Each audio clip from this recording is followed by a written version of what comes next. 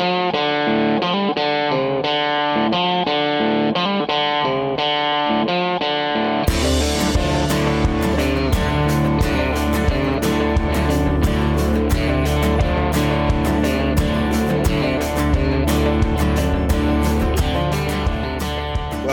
Oppos, to a NAAFI break with JobOppo. I'm talking this morning to Lee Ryder. Lee, welcome to a NAAFI break. Yeah, thank you. Nice to be here. Good. So, Lee, I can tell by that accent you're a London guy originally. Whereabouts you hail from? Tottenham, born and bred. And yeah, I'll support them. And no, I ain't. Well, I'm not going to get into football stuff at this time of the morning. That's not a good start to the day. But Lee, tell us a little bit about your military background and where you've kind of come through from a service point of view. So I joined the army at 16 as a junior soldier. Something I always wanted to do. Even when I was a kid, always wanted to be a soldier, nothing but. Went into the Royal Green Jackets, which was a good decision. Proud of my regiment, and I loved every minute of it. So I did about 23 and a half years, and then got out at the end of term. During my army career, I had a varied career. You know, I went up through the ranks and that, and I did towards the end. I did a lot of jobs that set me up for what I was to do once I got out. So I massively did a lot of work in teaching, but with translators. I went to the British military training team, Central and Eastern Europe, which basically covered all the old Soviet states. So during that time, I went to places like Kazakhstan, Kyrgyzstan, Albania. I went and trained the Ukrainian army, which may come in handy for them over the coming months. I went there about 3 times. Poland, and we was actually based in the Czech Republic. So that taught me how to teach foreign troops through translators. And then I went to Afghanistan. I was on, I think, probably the first deployment when Camp Bastion was a helipad. Now, listen, we always say every day's a school day, and obviously, you crammed a lot of experience in there. But obviously, most people learn their instructional technique and dealing with the soldiers and people that they're working alongside, but to deal with a kind of foreign nationals and overcome the language barrier and a cultural barrier and all those things. What do you think are the main sort of skills and traits that you developed as a result of that you now use or can now use now that you've come out of the military? Getting people to like you. These, for example, the Afghan National Army at that stage, we was still like a foreign invading force, if you like. And we had to win them over for them to get the information in. There's no point trying to teach to someone. I used to watch the Americans and the Canadians, and they'd be stood there like RoboCop with the big glasses on, all their body armour. I used to leave my rifle in the wagon, and we'd be out in the field somewhere, put me soft hat on, and teach to them as a British soldier does. You're teaching someone like the Afghans, and they talk so many different languages. So you'll be teaching in English, then you'd have a Pashtun translator on your right, then you'd have a Dari translator on your left, and then when they're asking questions, a 40-minute period took about 3 days to get through. And it sounds like the phrase "hearts and minds" springs to mind there when you're talking like that. That this isn't just about being almost dogmatic or we're just going to do this in this way. Yeah, and it was the same with the troops in Eastern Europe. But them skills there took me into what I'm doing now. Lee, it sounds like you wouldn't have a problem being at the Arsenal-Tottenham game. Listen, tell me a little bit now. You said you left the army at the end of term. When you were coming to the end of that term, before you left, did you kind of look at the future and think, I've got an idea of what I want to do after, and I'm going to start lining things up? Yeah, it was a strange one because I didn't have a plan. I loved the army. I loved every minute of it. I loved being a soldier. But I wasn't going to go any higher. Proud I didn't have my LSGC, as 90% of my regiment didn't. So obviously there are the things like, okay, where you're going to live, okay, what you're going to do. You still got time ahead of you. You're not an old man as such. You're not about to retire and put the slippers on. So how quickly did you kind of work out what you were going to do? I was in a relationship with a girl. We had a daughter, and we had a house down in Somerset.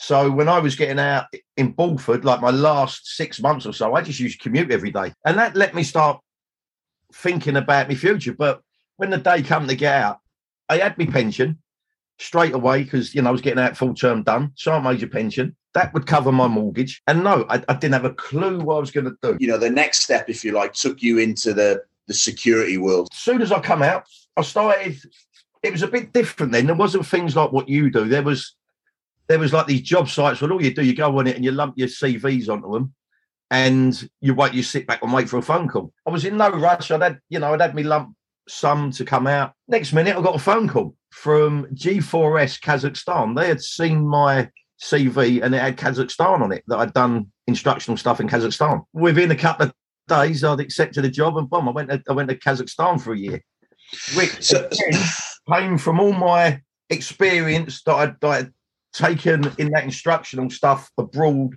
in the army. Because just to nip through it quick, I went to a place called Tengiz, which is in the middle of the Russian steppe in Kazakhstan, on the edge of the Caspian Sea, on the eastern edge of the Caspian.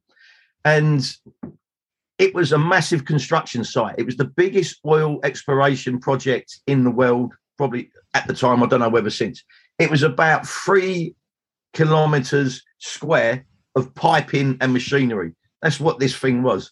Basically, when it was finished, it took about 3 blokes to run it. They press a button, everything's done. But during the construction phase, they had a massive riot which went on for 3 days, because I might be wrong, but it was a Turkish company doing the construction and an Armenian company. Now, what they didn't do was their history to look back that there's about 3,000 years worth of conflict between them 2 countries. So when you put them 2 in a melting pot in the middle of the Russian steppe, it all kicked off. And there were stabbings and there was... Anyway, so I went out there and they wanted me to make sure it didn't happen again. So basically, I went round and picked every over 6-7 foot Kazakhstan security bloke for G4S I could find.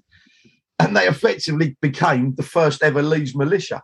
And as I go through other things, there was other Leeds militias in what I've done. But these were the original Leeds militias. That's what we were called. And basically, every time there was a group gathering, my big boys would be there, body armoured up, carrying a truncheon. We was like a QRF to make sure there was no conflict, because on the oil and gas, they lost 3 days. And that is like billions and billions of dollars is lost. And so it never happened again. But what I had to do was go back to my experience of standing there with a Kazakh or Russian speaking translator and teach these boys. Basically, I taught them along the lines of what we did in Northern Ireland at the time, the internal security stuff, because a lot of it as well was to give us an extra sort of job. There was a lot of thieving out there. These are peasant people. So, you could chuck a lamp out and they'd have it stripped for every bit of copper in it and glass and anything. So there was a lot of thieving. So we done a lot of patrols. We done a lot of searches because it was all set up in different compounds. So a lot of it, I was a search instructor in the army. I taught them that, VCPs, as the vehicles were leaving, taught them how to search properly. And all this came from the experience of teaching foreign troops. Well, I was just about to say that obviously skills that you pick up in the army, you think, all right, this is relevant for what I'm doing now, but maybe you don't think actually this is transferable outside. But you've just given an example there where exactly what you've done in Northern Ireland, what you've done on search vehicles, you just drop that in. That works. I'm kind of intrigued to know that obviously G4S go, right, he's got Kazakhstan there on his CV. We want that guy. Why do you think that British ex-military are in such high demand in these overseas theatres when it comes to, I suppose, private security or securing things overseas when it's not obviously military? Why is it ex-military is so sought after? I think it comes from our experience, from the American army, the Canadians who I've worked with, the European armies, all these ex-Russian armies. They're massively do what they're told to do. They're robots. No one thinks for themselves in foreign armies. They're not encouraged to. Even when I was working in Eastern Europe, to go get a vehicle to go and do a range wrecking, I'd have to send letters to Putin's 2IC because of all the bureaucracy.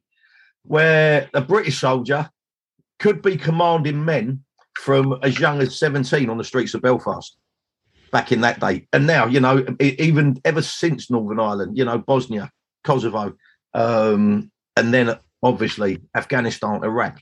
Young men are commanding and making decisions. And I think we learn a lot. Obviously, we learn a lot from that, but it's also our courses.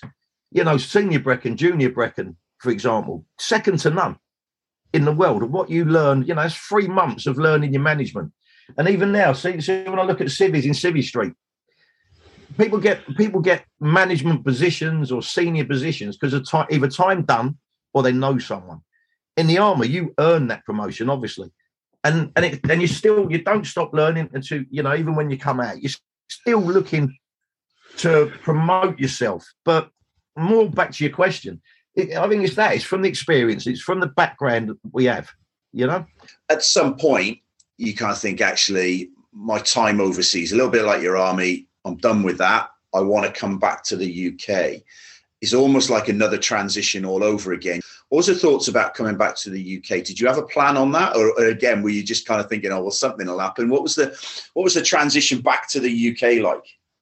Again, I never had a plan set in stone because, first of all, the transition side of it, for me, it was easy.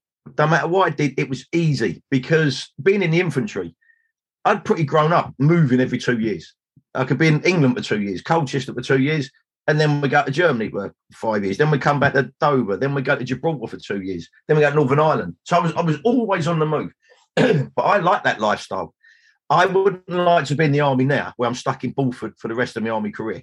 Now, obviously, you've got used to that, and that's kind of comfortable. You like that lifestyle, but at some point, as we get a little bit older, and we've got kids and what have you, and their schooling becomes a bit of an issue.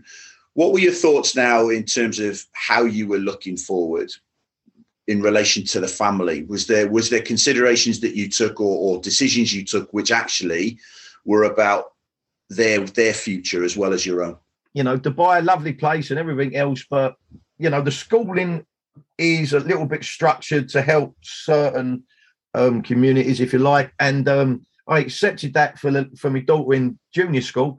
But when she was going into senior school, I wanted her to really get the best I could. And that is back in England. So we decided to come back. We'd rented a house out, so it was easy to come back, transition. We'd done it during the school term. So basically, we came back off holiday, had the summer holiday at home, sorted our lives out. And then Charlie went straight into senior school. Now, my motivation as well, even now, is when we was out there, we lived by the sea, we lived on a golf course. It was a stunning place to live. But she fell in love with the sea, and now she wants to be a marine biologist. So she is going to be the first ever rider to go to university. And at the end of the day, there ain't a rider that's ever finished school, let alone gone to university. Well, I kind of understand your motivation there. And I've got one in my family. My daughter went to university, so I kind of know what proud dad syndrome feels like there. But interestingly, as much as she might have gone down the academic route, whereas you've used skills, experience, and you've done the army, no doubt she'll look at you as a bit of a role model in terms of work, applying yourself, making things work for you. So it sounds like she's got a great future ahead of us. Obviously, how do we get to where we are now in terms of RSS? What was the decision to set that business up, and what's the kind of drive behind it and your interest, if you like, or your purpose now that you've got with RSS?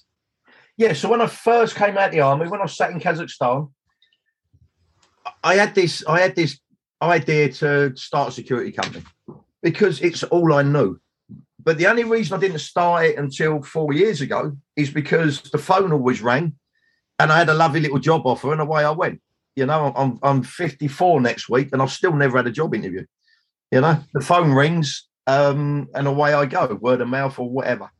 So I had when I was getting out, it wasn't a dream, but I had like the ambition of, you know, I'm going to look at starting up a security company. So listen, we've obviously put the information up there about what RSS does and in terms of, you know, the range of security work that you're doing. Just tell us about what's a little bit different about what you're doing with RSS, or some of the roles that you're getting involved in and opportunities for other veterans, because I know we've spoken previously. Just enlighten us a little bit, if you could, on some of the unique things that you're offering. So I thought to myself, I'm living down in Somerset. And there's already a security company down this way. They do the key holding. They, open up the gate to the shopping centre, and so there was nothing really down here. So I thought, right, I've got to be up in London with the contacts I've got and everything else. I need to be up in London, do it. And I'm used to living away from home. I could easily commute up, stay up there, come home at the weekends, this sort of stuff. And then I thought, right, up in London, there's got to be hundreds of thousands of security companies, and there is. So I need to offer something different. And again, I thought, with my contacts, with my background, the people I know, I will only hire ex-military, not just soldiers, RAF, Navy, with all ex-military, because that would be a selling point that no one else at the time had. Since then, there's been a lot of little companies starting up trying to copy, but they haven't got my client base.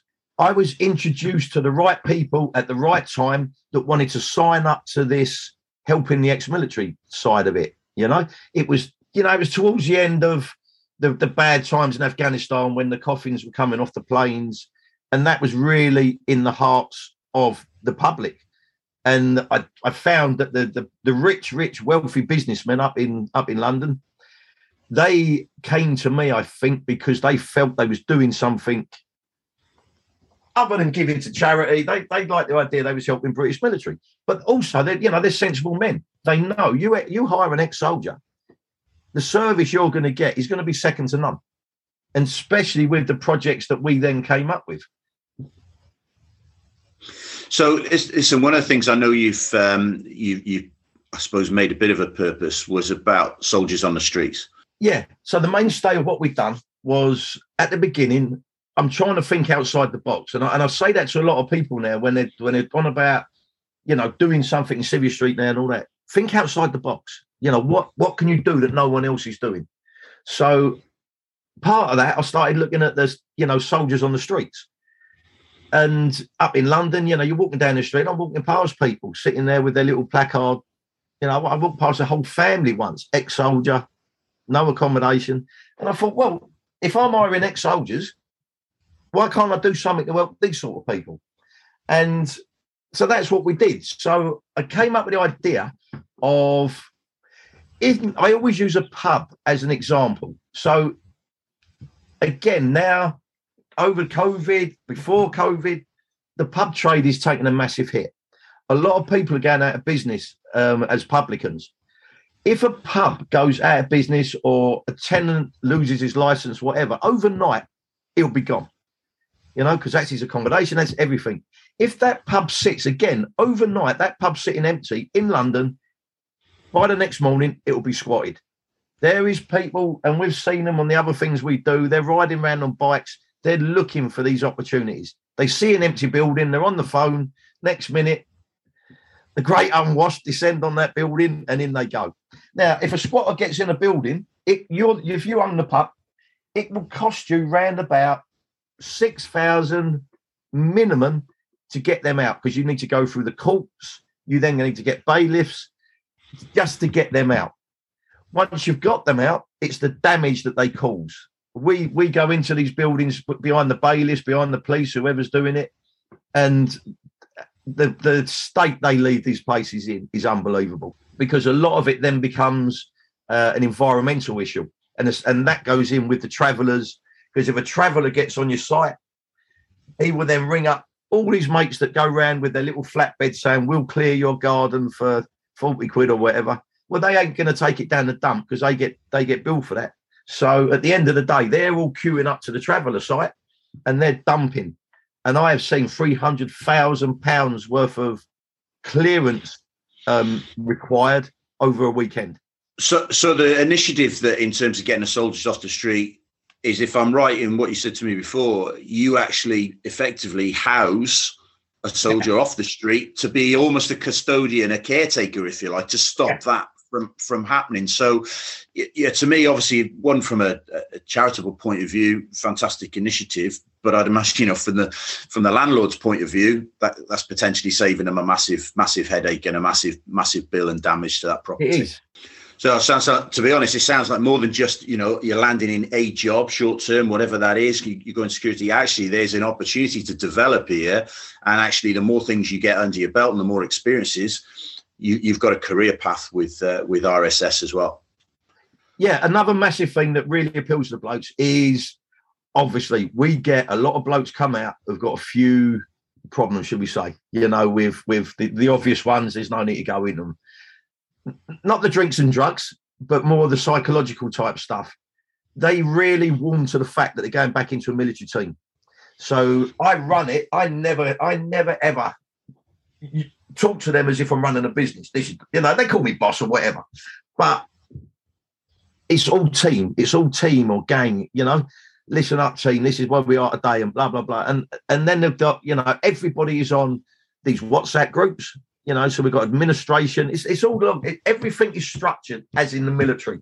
Every site has got a set of orders, because this is what the boys are used to. They'll go into a site. There's your orders. Read your orders specific to that site. All the reporting stuff. They because a lot of them are in lone worker. So we've got the lone worker policies. So they've got to report in 3 times a day, and they like all that because they're working to team leaders. So we then promote them within. So they start up as a basic, and then we promote them with things like do a fire marshal course online. Costs 15 quid. We give them 25 quid to do it. We've then got qualified fire marshals. From that, they then get a little bit more money. So the incentive is do work for yourself. Do the fire marshal. Do the safeguarding. Then you become a team leader. Then you're out on these SIA jobs. And that is how, a lot of them are earning a lot of money than just being a caretaker. RSS got the jobs up on the JobOppo jobs board. Lee Ryder, listen, really appreciate you coming on and giving us a little bit of background and a little bit of understanding behind RSS, and obviously in your own personal journey as well. Guys can see in the JobOppo house, they can see the jobs that are up on the board there, and now they know a little bit more about you. So Lee, thanks very much for sharing your time and your insights on NAAFI Break with JobOppo. Yeah, thanks for your time. Thanks for having me.